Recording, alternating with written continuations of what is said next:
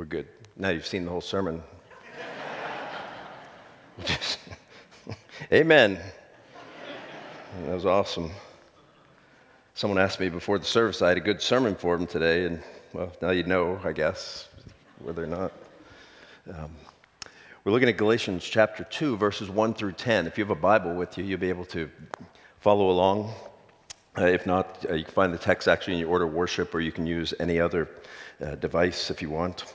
So I say to you, hear the word of God. Then after 14 years, I went up again to Jerusalem with Barnabas, taking Titus along with me.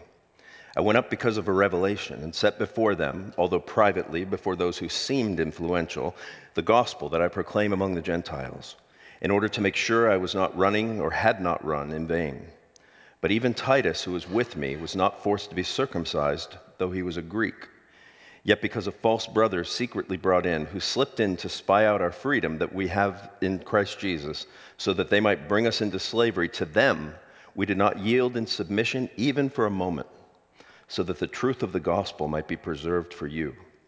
And from those who seemed to be influential, what they were makes no difference to me. God shows no partiality. Those, I say, who seemed influential added nothing to me. On the contrary, when they saw that I had been entrusted with the gospel to the uncircumcised, just as Peter had been entrusted with the gospel to the circumcised, for he who worked through Peter for his apostolic ministry to the circumcised worked also through me for mine to the Gentiles. And when James and Cephas and John, who seemed to be pillars, perceived the grace that was given to me, they gave the right hand of fellowship to Barnabas and me, that we should go to the Gentiles and they to the circumcised. Only they ask us to remember the poor, the very thing I was eager to do. This is the word of the Lord. Let's pray. Father, I pray that you would come and you would open the eyes of the blind and the ears of the deaf. I pray that you would make the gospel effective in the hearts of everyone here. Pray that you be in my head and in my thinking and in my heart and in my understanding and in my mouth and in my speaking. In Jesus' name we pray these things. Amen and amen. Well, as I told you before, we are, I think, about 4 sermons in to this book of Galatians. And up to this point, if you remember, the big problem in the book of Galatians is that on one hand, Paul had preached free grace to the Galatians. They had become Christians. They had sort of gotten it.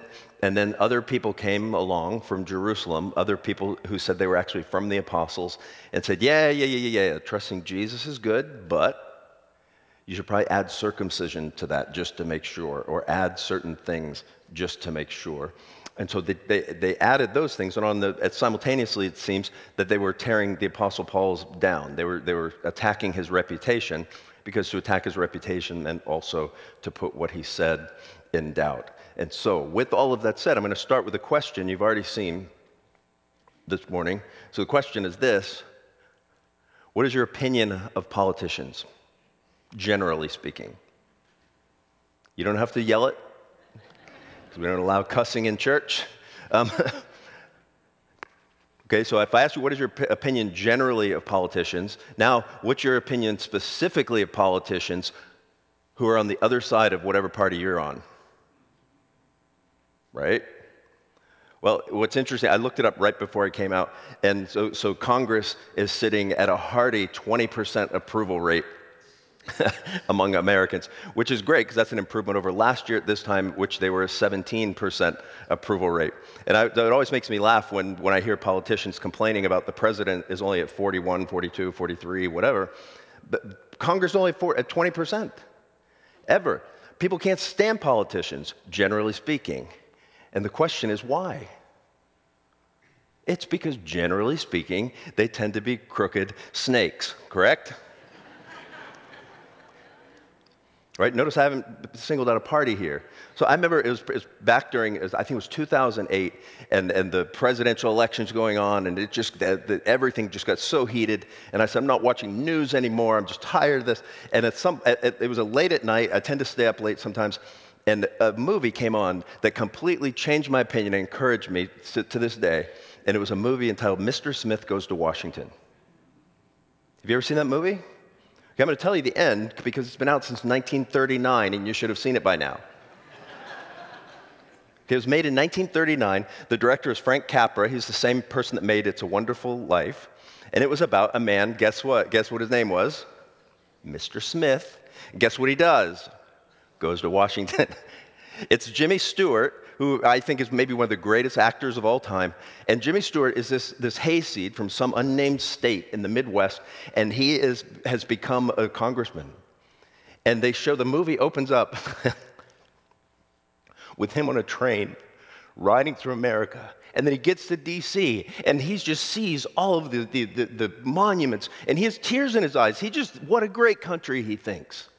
And he's going to Congress specifically because he has this idea for a boys' ranch that he wants to get congressional funding for. And he gets to Congress, and he finds himself in this huge, enormous morass of snakes and crooked individuals. This is in 1939.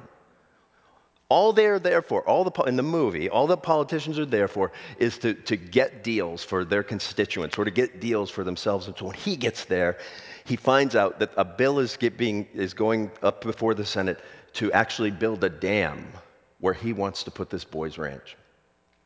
And everyone, is conniving, and everyone is sneaky. And at some point in the movie, the bill comes up, and Mr. Smith decides he's going to filibuster. Now, if you're not familiar with what a filibuster is, basically, you stand up and talk until the time runs out to vote on the bill.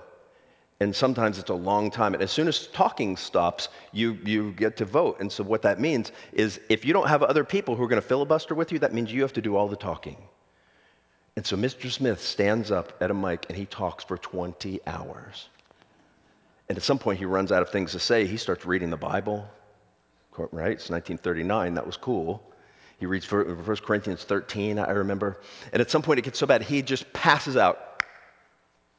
And at that point, right, spoiler alert, the villain of the movie feels bad about the whole thing and he gives up, and Mr. Smith gets his boys' ranch for these kids, and everything is good. It's a wonderful life. Same guy, right? Now, that's not what encouraged me about the movie, though. What encouraged me about the movie was the fact that in 1939, Congress was full of conniving snakes, and we survived. Which means if it's full of conniving snakes now, we'll probably still survive. See how that works? And the Bible works in almost the exact same way. Because if you read the New Testament, especially the letters of Paul, if you've ever been discouraged with church, and you say, man, I'm tired of church, I'm tired of what happens there, I'm tired of this, I'm tired of that, read the New Testament.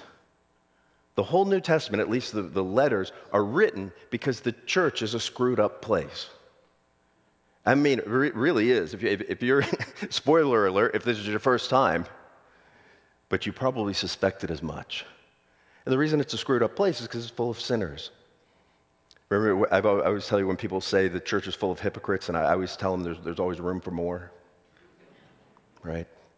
So the fact is the church is messed up on one hand, but on the other hand, the good news is that because the church is screwed up, we have all these letters that are written to screwed up churches. I mean, it's interesting. I've met people who said, I've experienced problems in church, and so I don't go to church anymore. I just stay home and read my Bible. Right? Hashtag irony. So you stay home and you read your Bible about churches that are screwed up. Hello? That's what's going on in the book of Galatians. So when you read the New Testament letters, each church is having some significant issue that needs to be addressed with the gospel. And that's when we get to the book of Galatians. The book of Galatians is about the church is becoming more and more self-righteous and more all about what we do and not about what God has done. And Paul just intervenes in that very harshly in some ways. I mean, over the years, right, I'm no stranger to conflict. And over the years, I was thinking about it this morning, I've had a few conflicts in church, and people have said, oh, Tommy is unloving, or Tommy.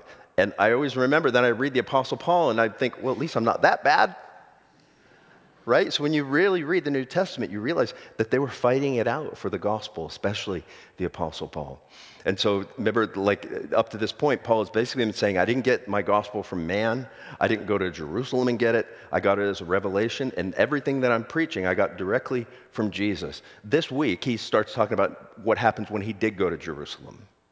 So after 14 years, on his own, preaching his own gospel, he then goes to Jerusalem and talks to the apostles. And notice as we go through, I'm not going to point it out again probably, he says 4 different times in this passage, I went before those who seemed influential.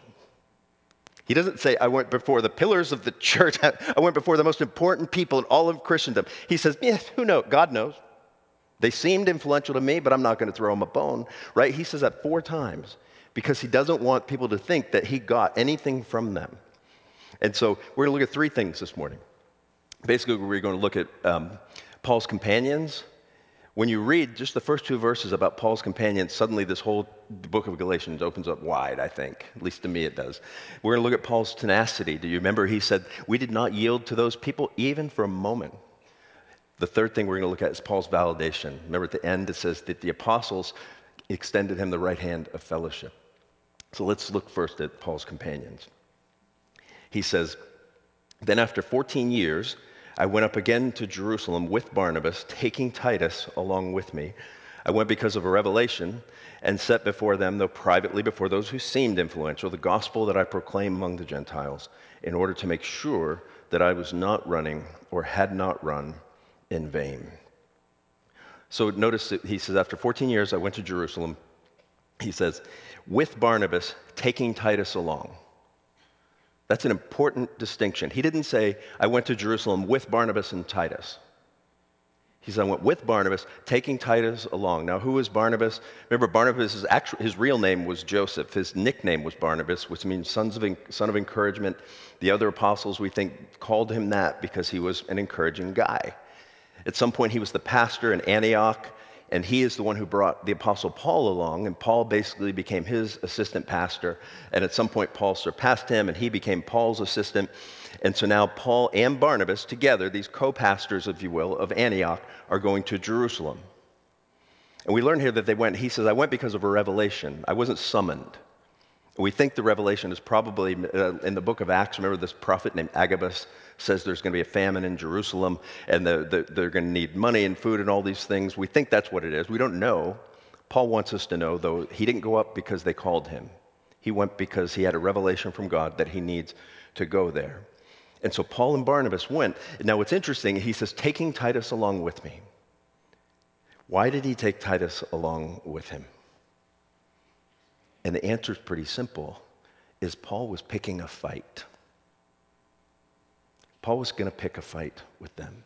Notice later it says that Titus was not circumcised, even though he was a Greek. So what we know about Titus is Titus was Greek, and he was uncircumcised, which if you don't know what that means, you can look it up on Wikipedia later, but Titus was uncircumcised. And so imagine the scenario where Paul and Barnabas are packing to go to Jerusalem, and he goes to Titus and says, hey, Titus, you're coming with us this time. Why? Because you're uncircumcised. What's that got to do with anything? Well, when we get there, someone, I guarantee you, is going to say, we need to circumcise this guy. And Titus is like, well, then why do I need to go? And Paul's like, just trust me, I won't let him do it. But either way, Titus was brought to put the issue right in front of people. He was brought to make the issue real for the Jerusalem apostles. You see, there's a lot in our lives, we spend a lot of time sort of talking theoretically about things, right? And it's not until the reality comes where you actually have to make a decision. And I was thinking through it in my own family. Now, don't try this at home because I remember probably 15 years ago, our family had talked about getting a dog forever. Well, let me strike that. I, Abby, Flannery, and Mercy had talked about getting a dog forever. And at one point, I was working for Eli Lilly, and I was down in Oregon, and I found a breeder of Cairn Terriers and found the cutest little runt Cairn Terrier and bought all the stuff and bought the Cairn Terrier and put him in a paper bag and brought him home and said, hey, girls, everyone come. Judy, you want to see this? And the girls picked out, oh, why is there dog toys in this one? Why is there food in this one? And in the middle bag, guess what? A puppy. Mom, can we keep it? See how that works? I don't suggest doing that. I probably won't do that again. Probably. But the point is having the cute little puppy right in front of you makes the decision much more difficult than to say, I just don't want a dog. Or any number of issues. When we talk about issues like homosexuality or marriage and divorce and all these things, it's one thing to have a strong opinion about divorce, for example. It's another thing to have a very complicated case standing right in front of you with real human beings whose lives it affects. And so what Paul was doing here is he brought Titus and said, all these people, some people are saying you need to be circumcised, some people are saying you don't need to be circumcised. Let's just put a guy right in front of you. Now what are you going to do? It wasn't theory anymore with Titus there. It was reality. So Paul knew by picking this fight that he was going to come out of that there with some decision that was either positive or negative. And he basically gets the positive. Notice what he says. He says, we set before them those who seemed influential, the gospel that I proclaimed to the Gentiles, in order to make sure that I was not running or had not run the race in vain. So Paul basically gets the gospel that he has been preaching affirmed, but he uses Titus to do it. Paul is saying, I can just imagine Paul standing there saying, here's what I preach. I preach that Jesus lived the life we should have lived, and he died the death we should have died, and that he was raised from the dead, and that man is saved by faith in him alone, without works of the law and without circumcision. Isn't that right, Titus? Now, I don't know how they knew Titus was circumcised or not, but they would have somehow. And he says, I brought it before them in order to make sure I was not running or had not run in vain. Now, Paul's not saying, I don't think Paul's saying I would have gotten in front of them and realized I've been wasting my time for 14 years. He's saying this, that I wasn't running in vain for your sake. That you guys, what I've been preaching to you is what is the truth. And so Paul's companions here make all the difference in the world. If he didn't have Titus, who knows how this would have turned out. Because in the very next part of this letter, Paul actually skips ahead to tell us the end of the story. So Paul starts the story, he gives us the beginning, the end, and then the middle. Now, part of the reason is because in Greek, when you're writing these letters on parchment, they couldn't just delete, they couldn't just cut and paste. And so verses 1 through 10 here in chapter 2, they should have sounded a little bit convoluted in some ways. It's because Paul starts a thought, and he has to go ahead and finish it, and then he picks up again. So in other words, it would have made sense if Paul says in verse 2, that I proclaim among the Gentiles in order to make sure I was not running or had not run in vain. And then if he just skipped down to verse 6, and from those who seemed influential, they added nothing to me. But he adds those 3 verses in. And on one hand, it sounds like he's just got on this sidetrack.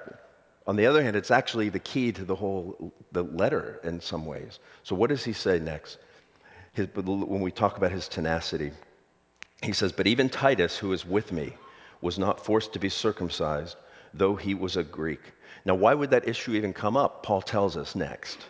He says, because a false brother secretly brought in, who slipped in to spy out our freedom that we have in Christ Jesus, so that they might bring us into slavery. To them we did not yield in submission even for a moment, so that the truth of the gospel might be preserved for you. So what's happening here? Apparently, they're having this council. They're talking to people. Titus is standing there. And some people come in. And they demand that Titus be circumcised. And Paul does not yield to them even for a moment. What's interesting here is that when we learn from the rest of Paul's letters that Paul didn't care a bit about circumcision. In fact, there are times, like with Timothy, that Paul could say, you know what, we're getting ready to go to this meeting, and it would just be a lot easier, my life would be a lot easier if I could just tell him that you're circumcised, then we wouldn't have to work through this whole thing. And so Timothy gets circumcised.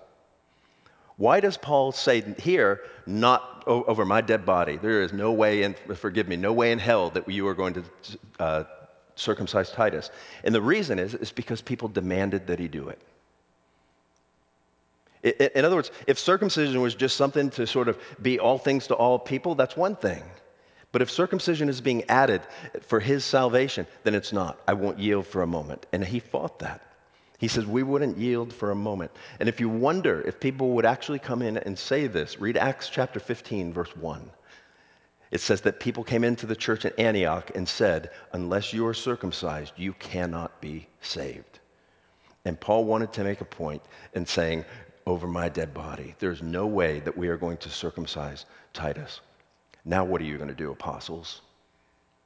Right? I imagine it was very awkward for Peter, James, and John sitting there, because there's a good chance that the people who came in that were encouraging circumcision were their friends, maybe even their disciples. And so now they have to decide. What do they say? They don't. Paul says to them, we don't yield in submission for a moment. And he says, so that the truth of the gospel might be preserved for you. That's an important part of this text as well. In other words, he says that I didn't submit to them on Titus's behalf, but what's important is that means the same thing is true for you. In other words, Titus wasn't saved because of Jesus plus works of the law or Jesus plus circumcision. Titus was saved because of Jesus plus nothing. And Paul says, I did not yield for them even for a moment with Titus for your sake. Because if I yielded for them on Titus and said Jesus plus circumcision equals something, then for you it would be Jesus plus God knows what. It would be Jesus plus every crazy thing you ever thought of that would make you right with God. And you would never feel secure, and you would never feel like a son or daughter. You would never. And he says, but I did not yield on this for your sake. Because Titus didn't have to add anything, neither do you. And so if you're here and you're not a Christian and you're saying, man, Christianity is just a bunch of, be good and do this and don't do that, wrong. What it means to become a Christian is you trust Jesus. It's by faith and faith alone, by grace alone, in Christ alone. Nothing else. And by what Paul did here with Titus, secured that for us. It sort of codified that for us, that there's nothing you need to do except trust Jesus in order to be saved. So we see Paul's companions, we see his tenacity, and finally we see his affirmation or his validation. Notice at the end what we see here. In verse 6, he says, and from those who seemed influential, what they were makes no difference to me. God shows no partiality. He says, those who I say seemed influential added nothing to me. Now that's important. Remember, because people came down from Jerusalem and said that you should add circumcision. Paul says, I went before all the big guns, actually people who seemed like they were big guns. I mean, they mean nothing to me, but I went before these guys. And he doesn't say they told me that I was doing the right thing or they told me that I should do this and that. He says they added nothing. I said it's Jesus and Jesus alone, and I walked out of there and it was still Jesus and Jesus alone. Those who seemed influential added nothing. And then next he says, on the contrary, when they saw that I had been entrusted with the gospel to the uncircumcised, just as Peter had been entrusted with the gospel to the uncircumcised, for he who worked through Peter for his apostolic ministry to the circumcised worked also through me for mine to the Gentiles. And when James and Cephas and John, who seemed to be pillars, perceived the grace that was given to me, they gave the right hand of fellowship to Barnabas and me, that we should go to the Gentiles, and they to the circumcised. So what is Paul saying here is that basically I went before them and they recognized that the same thing at work, the same spirit, the same gospel that was in work with Peter among the circumcised, among the Jews, was at work with me among the uncircumcised. And then what did they do? They extended to me the right hand of fellowship. Right? That's huge. I mean, basically they're saying, Paul, not only do we not add anything, but you're one of us now. Now, I can imagine at that time, if there were people who were like in the Galatian church while this letter's being read and they're the ones who are pushing circumcision, they're probably like waiting until the next time there's prayer and everyone has their eyes shut and they're sneaking out. Because that's sort of like a mic drop moment, that they added to me nothing. And not only did they add nothing, on the contrary, they extended to me the right hand of fellowship. They included me in. And on top of all that, the last thing he says in verse 10, he says, only they ask us to remember the poor, the very thing I was eager to do. In other words, the one thing that they did ask him to do, it's almost like Paul won't even give them that. He won't even say that the only thing they added was they said, remember the poor. And Paul said, the only thing they added was the thing that I was already doing. In other words, we're still on the same page. And so what's Paul's point in all of this? Why does he keep hammering this? It's because when you add anything to the gospel of Jesus, it is a step backwards, not a step forward.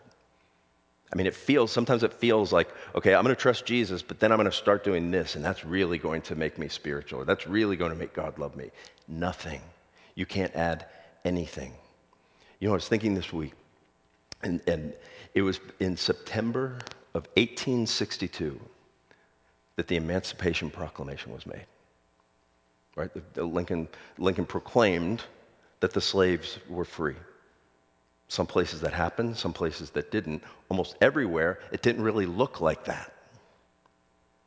And almost 100 years later, well, actually about 6 or 7 years later, they had to pass 14th Amendment. So on one hand, Lincoln says, okay, you guys are free. And the 14th Amendment says, okay, everyone who has been free is actually equal, guys, right? And then 100 years later, they passed the Civil Rights Law, which basically says that we're going to start actually enforcing this. We're going to start. It's against the law to discriminate against people. In other words, it took 100 years for the reality of the Emancipation Proclamation to even start to look like it should have looked. Now the question is, who in their right mind, unless they are racist, would want to go backwards? Who would want to go backwards? No one would. We would say that was crazy. And you know, the interesting thing is we do that all the time with the gospel. We go backwards.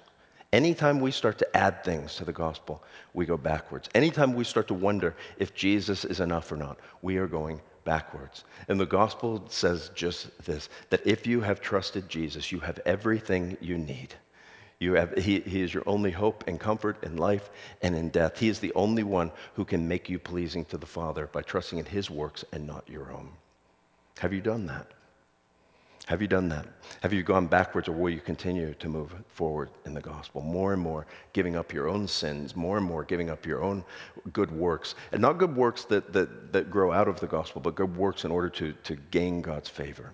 Think about that. Let me pray for us. Father, I pray this morning that as we consider Paul's tenacity, as we consider the companions that he brought, as we consider what the end result was, that we would be emboldened as Paul was when we see things happening, when we see people adding to the gospel. You see, in Paul's opinion, good people who add things to the gospel are called false brothers. I pray that we wouldn't be false brothers, but we would be gospel believers. In Christ's name we pray, amen.